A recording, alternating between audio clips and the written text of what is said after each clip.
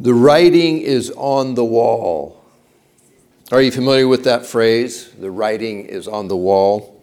When someone says the writing is on the wall, it means there is an obvious sign or warning that something bad or unpleasant is going to happen. Impending doom or misfortune or failure is coming. Well, today we're going to look at the story from which that saying originated. You can make your way over to Daniel chapter 5, the book of Daniel chapter 5. And as you're making your way there, a fool.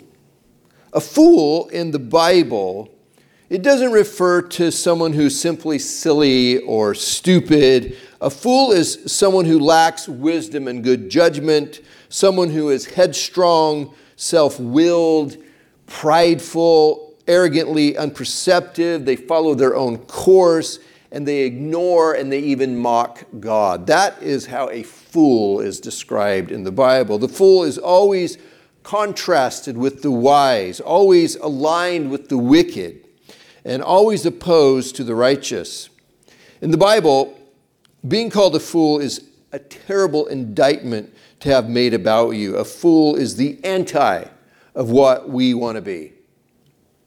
The book of Proverbs contains many proverbs that contrast the wise and the fool. Here's a sampling which gives us a preview of what we will see in the story today. In Proverbs 1:7 says, "The fear of the Lord is the beginning of knowledge, but fools despise wisdom and instruction." Proverbs 10:21, "The lips of the righteous nourish many, but fools die for lack of sense." Proverbs 14:16, "The wise fear the Lord and shun evil, but a fool is hot-headed and yet feels secure." In Proverbs 3:35, "The wise inherit honor, but fools get only shame." Well, just a bit of review about how we've gotten to where we are in this story. In Daniel chapter 4, which we looked at last time, we read about a dream that King Nebuchadnezzar had about a great world tree that provided protection and nourishment for the whole world, which then was cut down and put in shackles for 7 years. Nebuchadnezzar was terrified by the dream, and he asked Daniel to interpret it for him. And Daniel explained that the great tree in the dream represented Nebuchadnezzar himself. But because Nebuchadnezzar had grown arrogant and didn't acknowledge that the Lord is the one who had given him everything he had, the Lord was going to take it all away from him. Nebuchadnezzar would be bound by a severe mental illness in which he would think he was an animal, and he would live outside in the wilds eating grass like cattle. Well, Nebuchadnezzar, he didn't pay attention to the warning that he had been given in that dream. So about a year later, one day while he was congratulating himself for the grandeur and the beauty of Babylon, the Lord's judgment fell upon him suddenly, and the dream was fulfilled in all of its horror. Nebuchadnezzar lost everything as this mental illness descended upon him. He lived separated from people, thinking himself an animal until he lifted his eyes, it says, to heaven and acknowledged that the Lord was the Most High, who is sovereign over all things, the one who gives as he pleases. And then the Lord restored to Nebuchadnezzar all that he had before. The intriguing thing about Daniel 4, apart from the story itself, is that the entire chapter is a personal letter from Nebuchadnezzar himself addressed to the whole world at large. Open letters have become a thing in our day, which are letters that people write and then publish so that the public can read them. Well, Daniel chapter 4 is an open letter from King Nebuchadnezzar to the world. In this letter, he recounts the events that happened to him and how the Lord changed his life through those events. We're left at the end of the letter really with the impression that Nebuchadnezzar has come to genuine faith in the God of Daniel. Well, following the death of Nebuchadnezzar, the Babylonian Empire began to deteriorate, and The newfound faith in God that Nebuchadnezzar appears to have embraced in his latter years was not shared by his successors to the throne. Over the course of the next 20 years, the leadership of Babylon was in an almost continual state of upheaval and turmoil. Nebuchadnezzar was first succeeded by his son. He was assassinated 2 years later by his own brother-in-law and general of the army, who reigned then for 4 years and was then succeeded by his son, who was assassinated just 9 months after taking the throne by one of his uncles, Nabonidus, who then took the throne from him. Nabonidus reigned for the next 17 years until the collapse of Babylon. Well, Nabonidus, he was not that interested in being king over Babylon itself, so he spent the majority of his time away from the capital city of Babylon, pursuing various other military and religious ventures. And during the last 10 years of his reign, he turned the administration of Babylon over to his son, Belshazzar, who was considered a co-regent or co-ruler with him, which explains the title of king that is used for Belshazzar in Daniel 5, even though he was not really the king. His father was really the king. Well, let's begin in Daniel 5, verse 1. It says, King Belshazzar gave a great banquet for 1,000 of his nobles and drank wine with them. Here's the situation.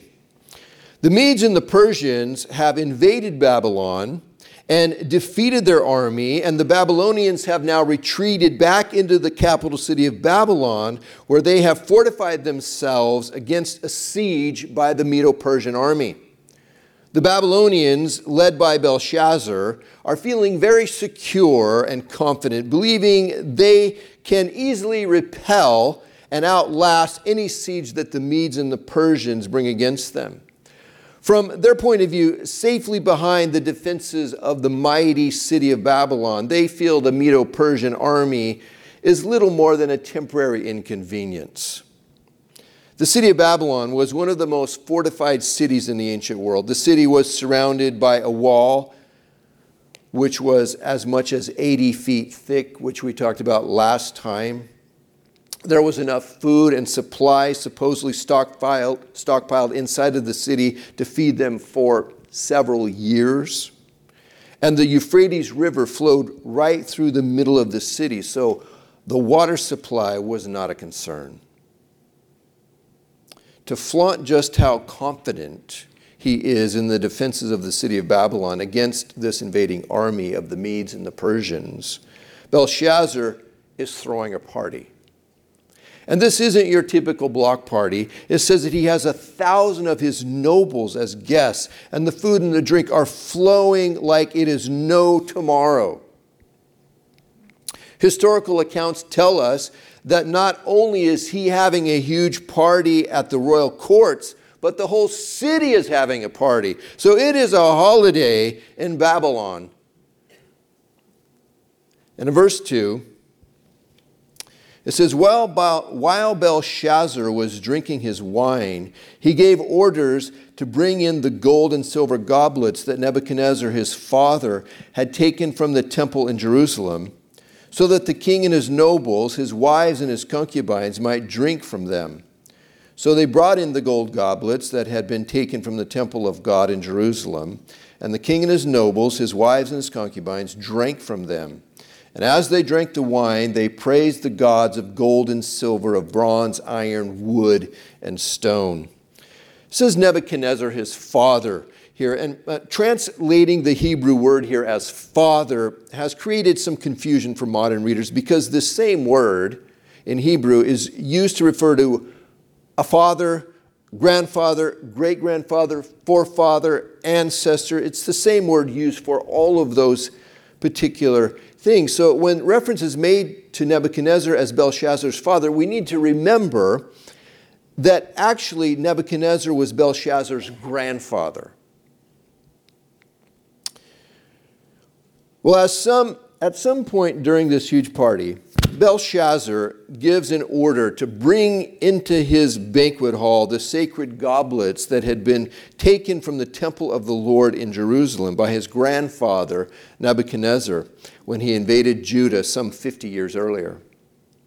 These sacred cups had been kept as trophies of war by Nebuchadnezzar.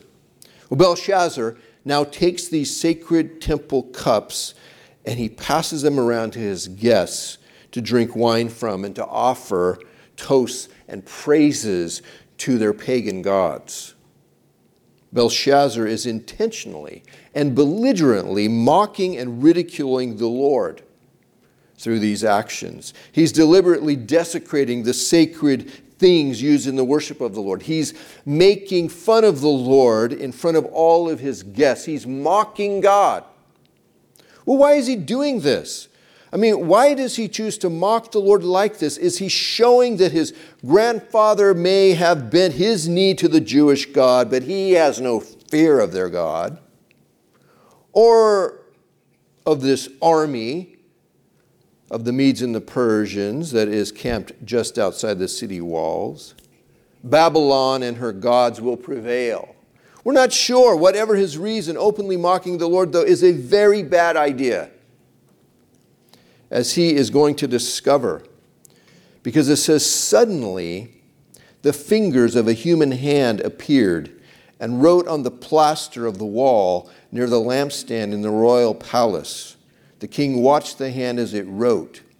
His face turned pale, and he was so frightened that his legs became weak and his knees were knocking. Here's a painting by Rembrandt depicting the scene described here.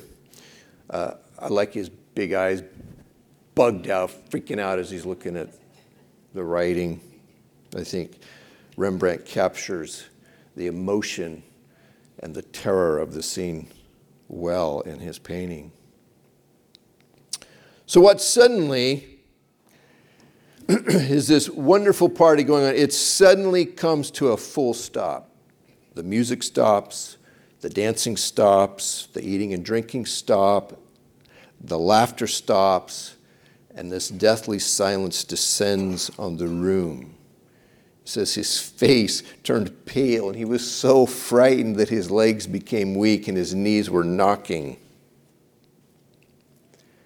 The king summoned the enchanters, astrologers, and diviners. Then he said to these wise men of Babylon, whoever reads this writing and tells me what it means will be clothed in purple and have a gold chain placed around his neck, and he will be made the third highest ruler in the kingdom.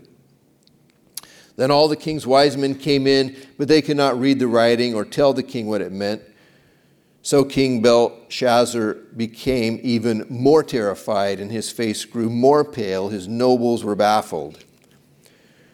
The appearance of this mysterious handwriting on the wall was frightening enough, but added to that was the disturbing mystery of what the words on the wall meant. So he calls in all of his various experts to interpret the writing for him, but they look at the writing and they have no idea what it means.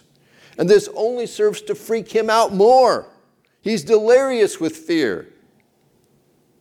And then in verse 10, it says, the queen, hearing the voices of the king and his nobles, came into the banquet hall. May the king live forever, she said. Don't be alarmed. Don't look so pale.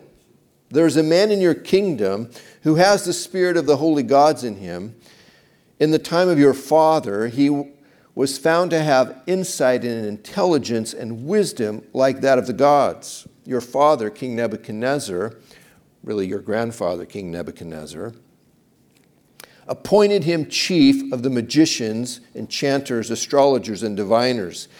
He did this because Daniel, whom the king called Belteshazzar, was found to have a keen mind and knowledge and understanding, and also the ability to interpret dreams, explain riddles, and solve difficult problems. Call for Daniel, and he will tell you what the writing means.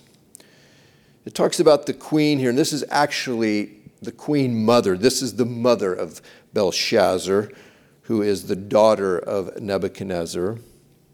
She hears this commotion going on, and she comes in to find out what's happening. Her son Belshazzar is losing it as this spectacle just gets bigger and bigger with each passing moment. And she tells her son about a man that worked for his grandfather Nebuchadnezzar, who was able to solve difficult problems like this.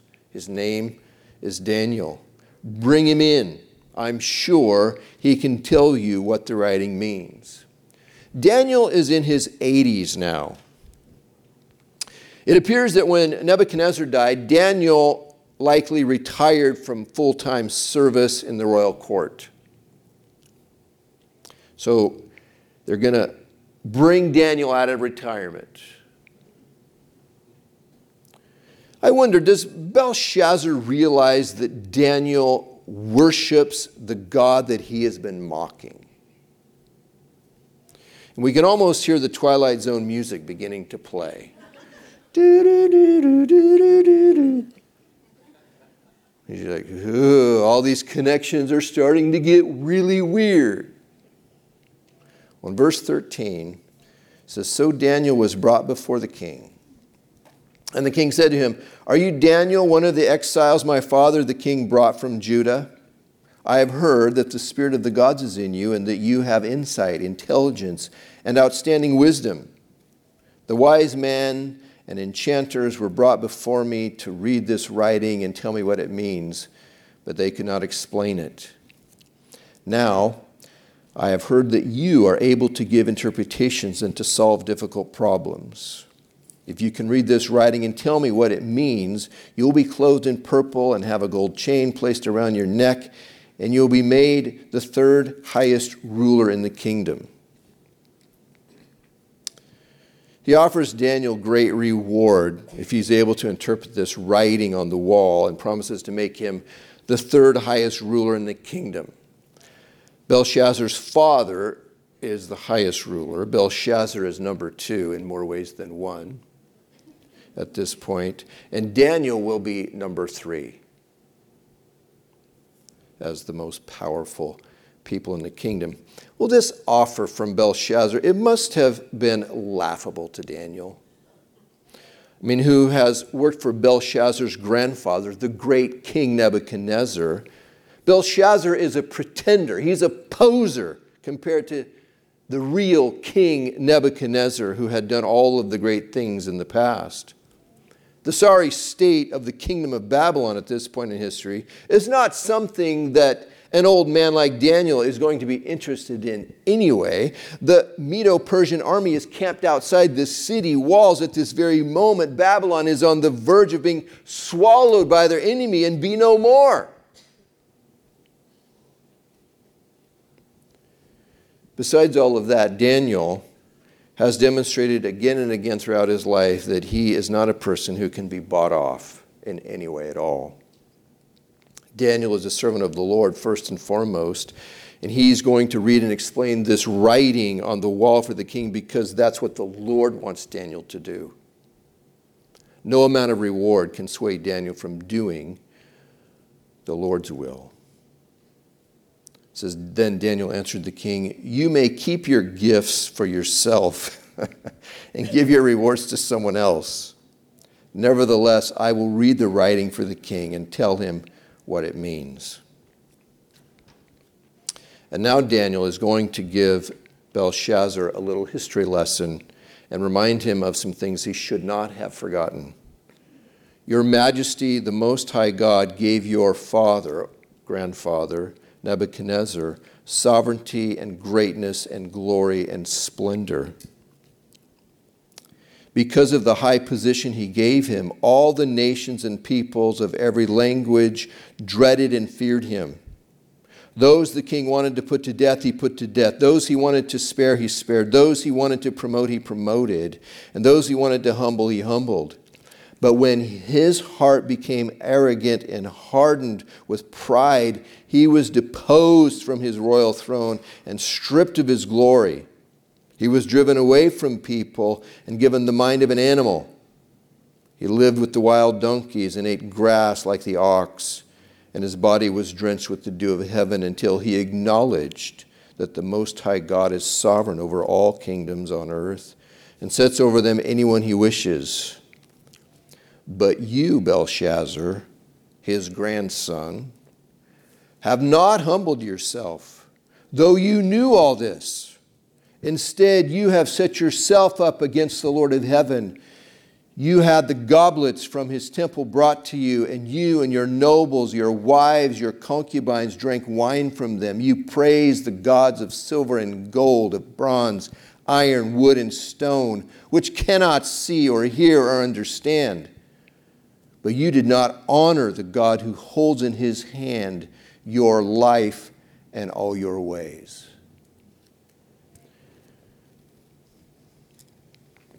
Belshazzar should have committed his heart and his memory to the letter that his grandfather Nebuchadnezzar had written to the world about these things, which is Daniel chapter 4, which is what we looked at last time.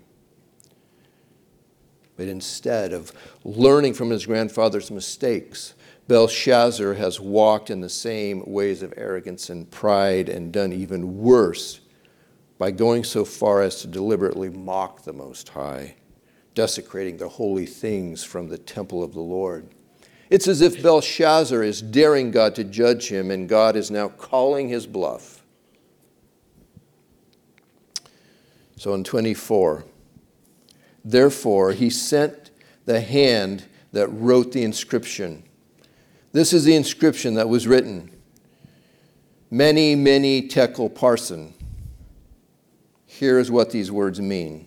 Mene, God has numbered the days of your reign and brought it to an end. Tekel, you have been weighed on the scales and found wanting. Peres, your kingdom is divided and given to the Medes and Persians. Mene means numbered. Tekel means weighed. Parsin means divided. So together, the words would literally have read numbered, weighed, divided. The interpretation of the writing is this, though. Daniel says, Mene means God has numbered the days of your reign and brought it to an end. In other words, you are done. You're finished. Tekel, you've been weighed on the scale and found wanting. In other words, you don't measure up, Belshazzar. You have grossly overestimated your own importance and power. You have been evaluated by God and found to be deficient, inadequate. Peres, which is the singular form of the word parsin. Your kingdom is divided and given to the Medes and the Persians. In other words, the mighty Babylonian empire is no more. It will be broken up or divided. Babylon will be the spoils of war for the Medes and the Persians. They are going to pick through what remains of you and take what they want. Taken together, this is one of the most thorough and devastating dismissals in history.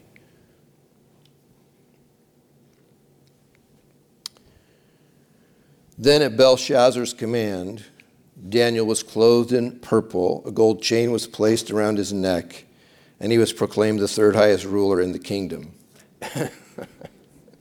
To his credit, he kept his word to Daniel, and he gives him everything that he promised he would give him. But this has got to be the emptiest promotion a person has ever received. You're now the third highest ruler of a kingdom that is moments away from being no more. It's as if Belshazzar remains clueless to the very end about his own epic failure as a leader.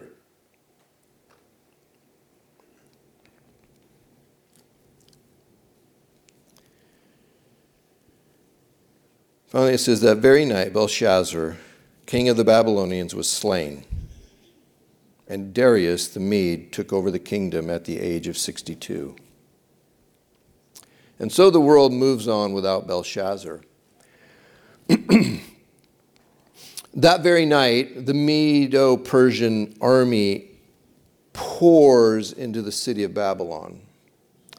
Unknown to the people inside the city of Babylon, who are just having a big party at the time, the Medo-Persian army had diverted the water of the Euphrates River upstream of the city, allowing their army to sneak into the city through the gates that were normally inaccessible because of the river water. Those gates were normally heavily guarded by the Babylonians, but that night no one's guarding them. They're all partying. And so the enemy came into the city, and before the Babylonians know what is happening, they find themselves defeated. The city is easily taken. In closing, Belshazzar's story provides a literal illustration of Galatians 6, 7, and 8. Do not be deceived. God cannot be mocked. A man reaps what he sows. Whoever sows to please their flesh from the flesh will reap destruction. Whoever sows to please the Spirit from the Spirit will reap eternal life. There's a stark contrast between these two people, Belshazzar and Daniel. Belshazzar is a person who lives for the moment, who throws caution to the wind, who fails to recognize the importance of the moment that he's living in, who shows off to his peers, who mocks God and profanes the holy, who is what the Bible describes as a fool. He's like many people in our own day who are ignoring the importance of the moment they're living in, choosing to mock God and live for their own hedonistic desires instead, not realizing that the bill is coming due. The writing is on the wall. Judgment is coming.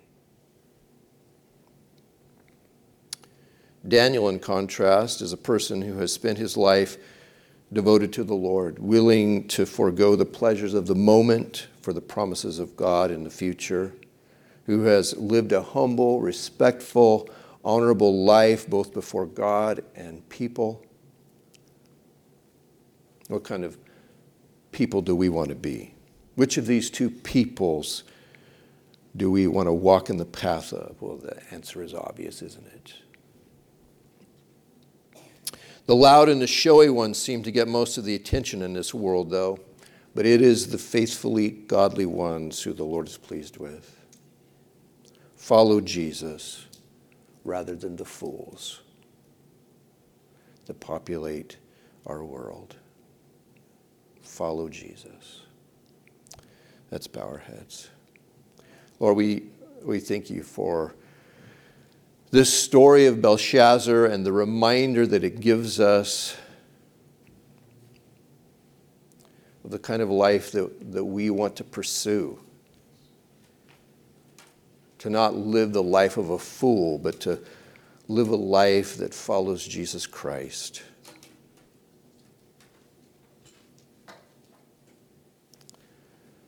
Lord, we thank you for your word. We thank you for your good hand in our life.